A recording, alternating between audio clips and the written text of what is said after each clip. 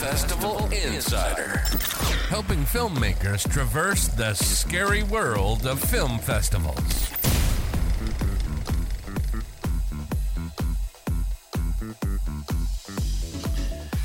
Hello, it's Spencer Hawken here, and it is time for the second episode of the Film Festival Insider podcast.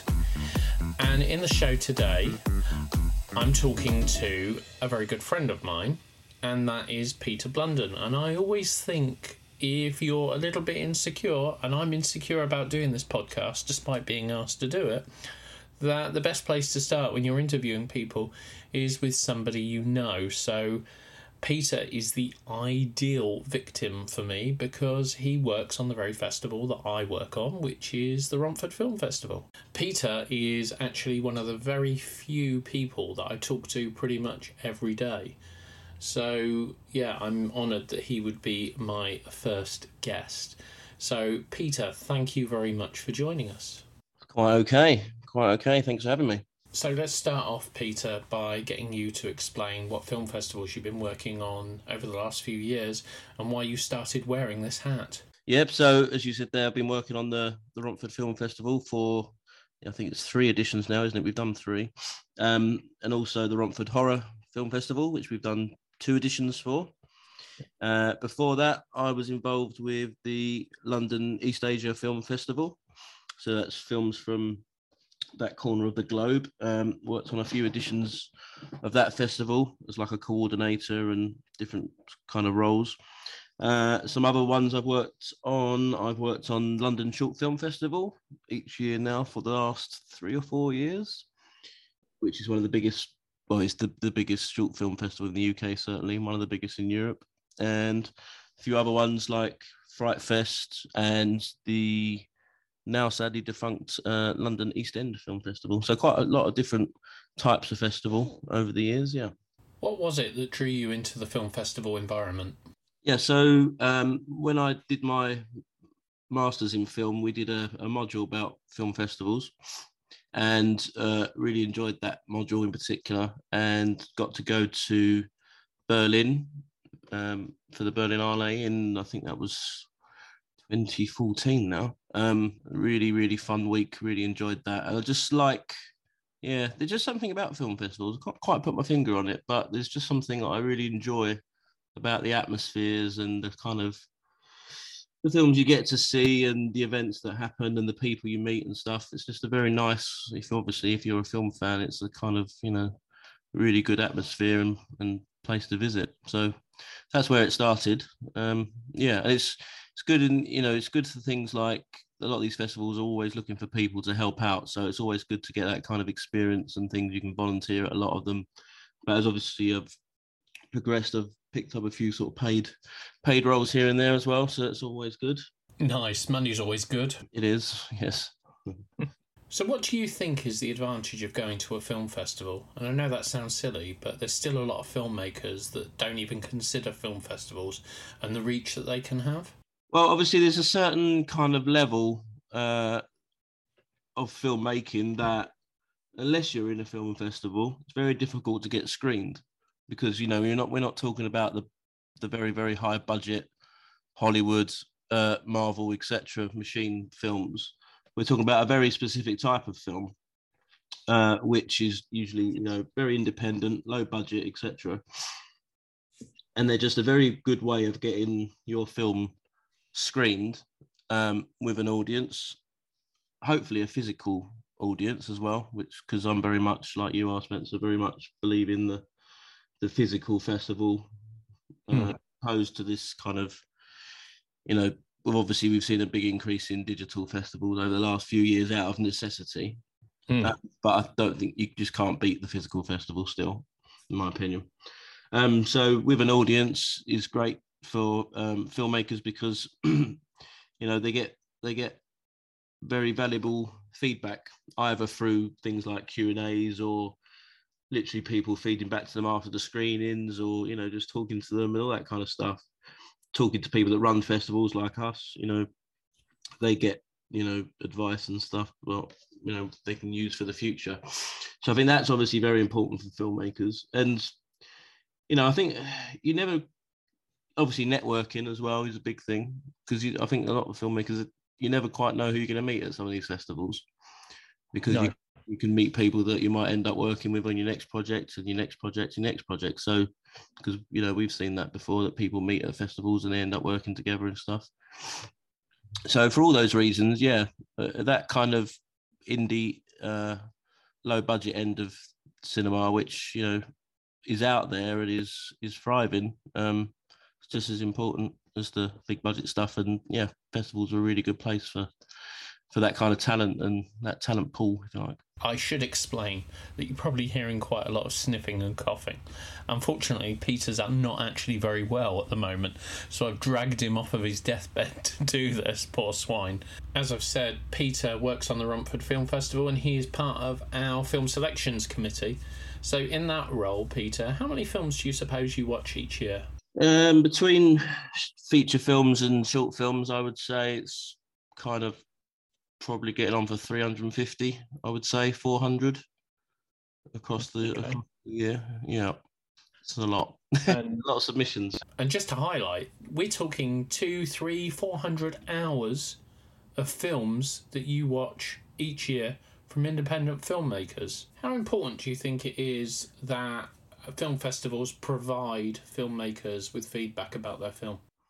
Yeah, I mean, as with all things in life, sometimes we don't always like feedback, especially if it's not what we would like to hear. But I think it's good for everyone, just like it is in real life, if you like, to at least get some idea of how you're doing, how other people perceive your work.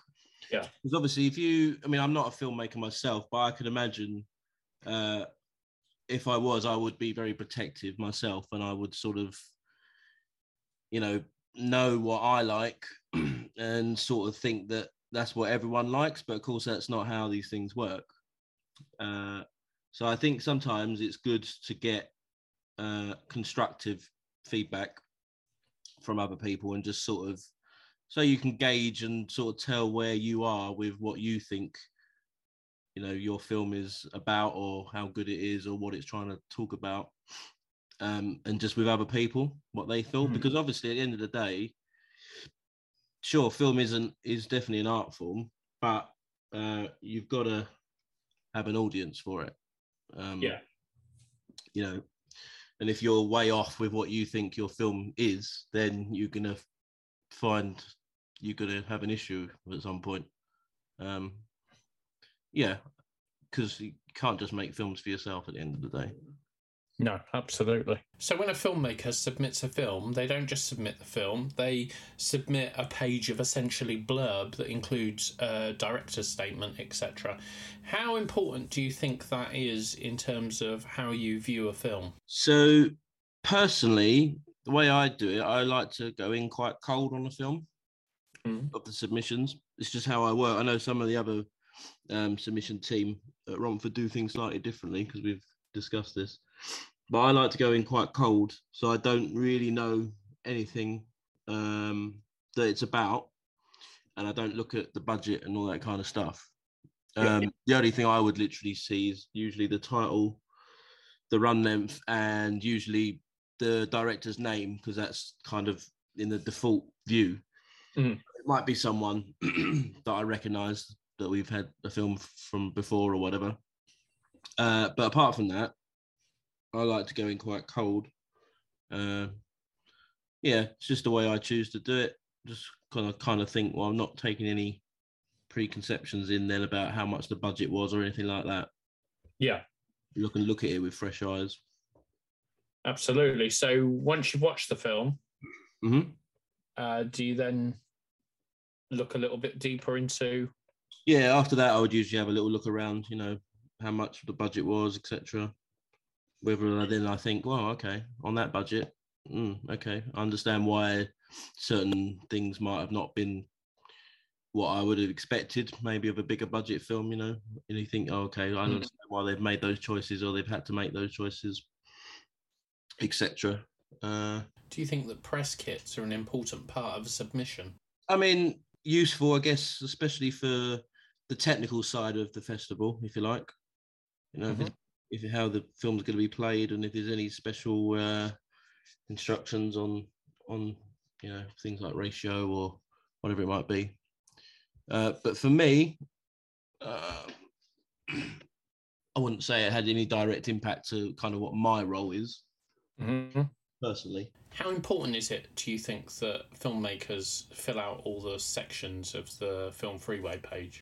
Yeah, it's nice to know sometimes, because sometimes if I saw a face in it that I thought, okay, I think I recognise that person, because we see so many submissions, and a lot of the people that are in the kind of films that we get are sort of, they might pop up in the background of this, that, or something else. I think I recognise that person, but I can't quite put a name on who it is or what I've seen them in, and I'll just have a little look on IMDb, etc., because I'm a bit like that. But yeah, it's nice to know who all the people are and get them credited as well. Obviously, it's nice that people get recognised for their work officially. Going to move into one of my pet hates, and that is fake budgets into a film. So a lot of filmmakers decide to either artificially inflate or reduce the budget of a film. Do you think that detracts from a selection committee member's experience? I guess sometimes you do see some films and you think, oh, this looks quite high budget. They must have had quite a decent budget. And then it says it's very low, and you do kind of wonder sometimes. You think, I'm not quite sure if I do believe that.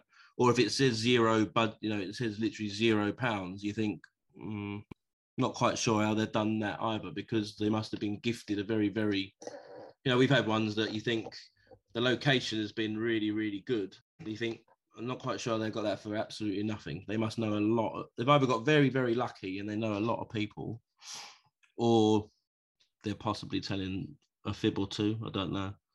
What about when it goes the other way and they say they've spent a couple of £100,000 on a film and then they've actually shot it in their living room? I guess it potentially could. I mean, if you're someone who's made a film before or whatever, and you think, well, how they got all that money and they've made that, I don't know. Possibly that could possibly influence people.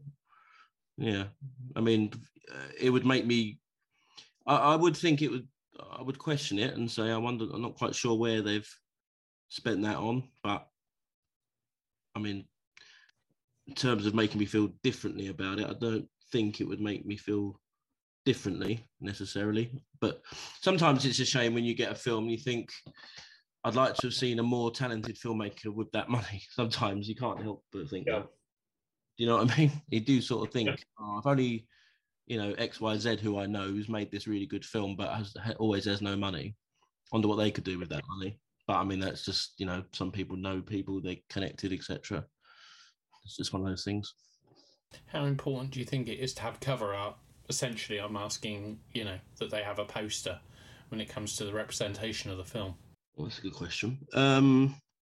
I would say it certainly doesn't hurt to have a nice eye-catching poster. Certainly doesn't hurt, but I don't think it's the be-all and end-all. There's obviously a lot of talented local artists and graphic designers and people are out there who, they'd probably be very willing to have a conversation about doing an impressive bit of film artwork, because it's probably a nice thing to have on their CV, I would have thought, in their portfolio.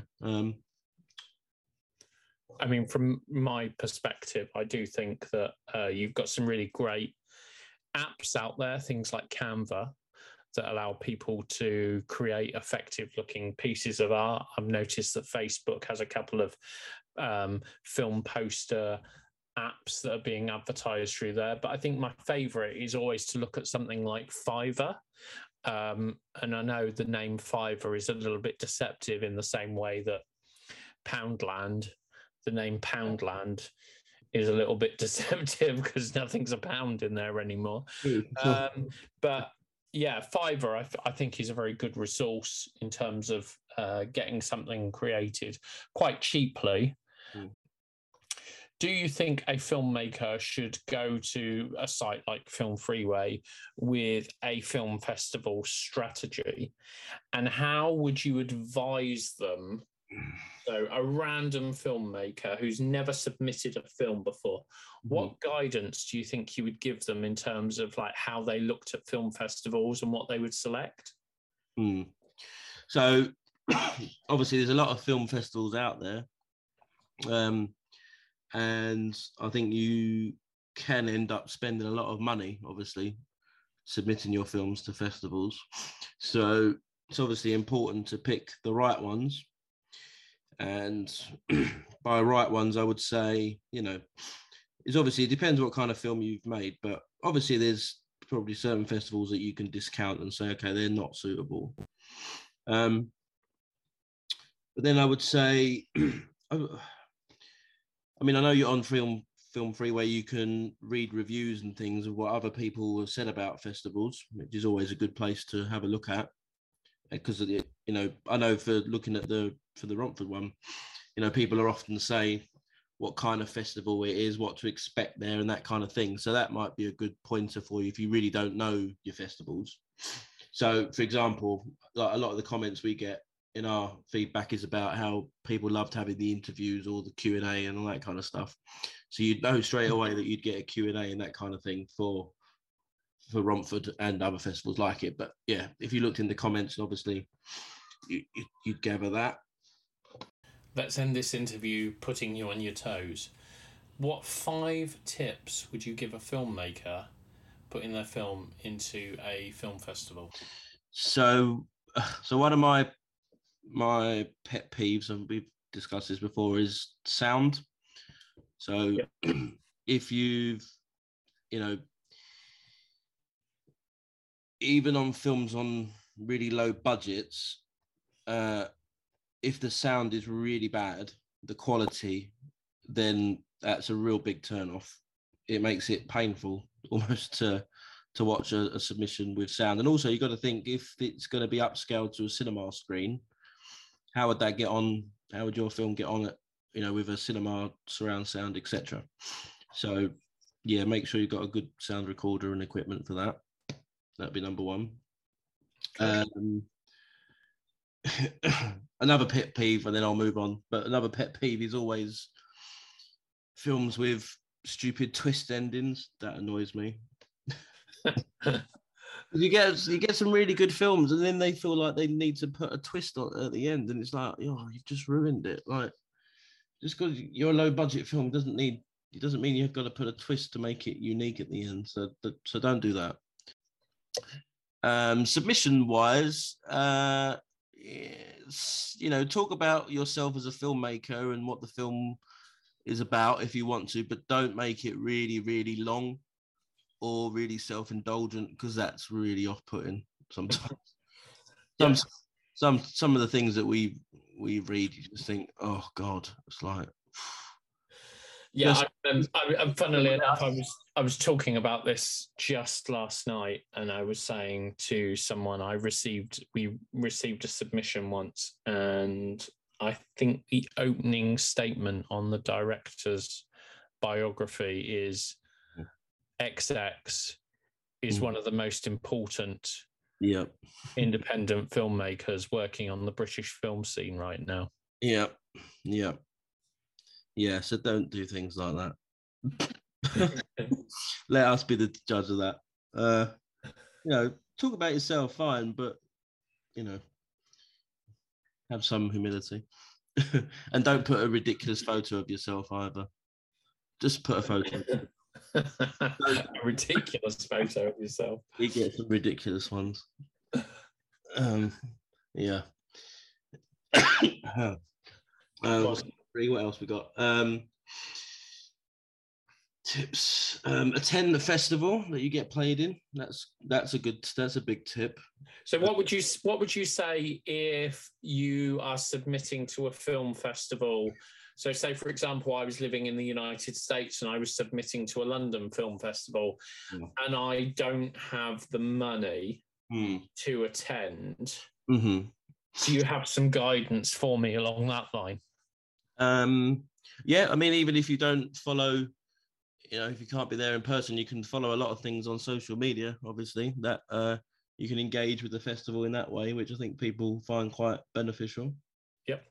And, you know, just you've got at the indie sort of level, you've really got to be good at self-promotion. So that's all part of it. It's all engaging with the social media of the festival, you know, even if you can't attend, and just keeping on top of things. Because, you know, we've had people that haven't been able to come and they've won a prize and they didn't really even realize because they've just not been following the social media, which I just find, you know, we find strange. It's happened. Yeah. Yeah, so definitely do that. And just if you do come to the festival, you know, get involved, try and talk to as many people as you can. Ask, you know, some of the people about what the kind of films they like to see, and meet other people that you never know. You might find someone you work out on a long working relationship with in the future. There's always people are there and they're always up for meeting people and collaborating and stuff. You just never know. Excellent. Well, Peter, I can hear that you are slowly dying.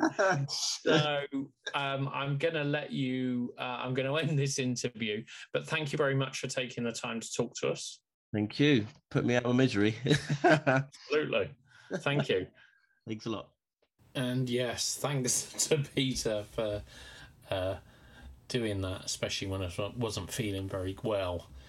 So just a little thing that I'd like to add to probably one of the last points that we had was that if you can't attend the festival, talk to the film festival organisers. Say things like, you know, is it possible to do a video introduction? Is there any way of doing a virtual Q&A? How can I be involved without actually being there? Film festivals do understand when you can't travel to them, and they do understand how expensive the business is. But I think it's a terribly fatal mistake for a filmmaker to just not engage at all because they can't get there. You've submitted to the film festival for a reason. You want your film to be shown there. Engage with the film festival. Engage with them on social media. Engage with them in person, in emails. Talk to them. See what they can do. See how they can work with you.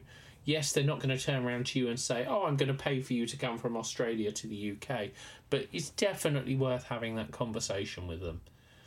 Understanding is key to all of this. So in the next episode, we're going to look at how you find the right festivals.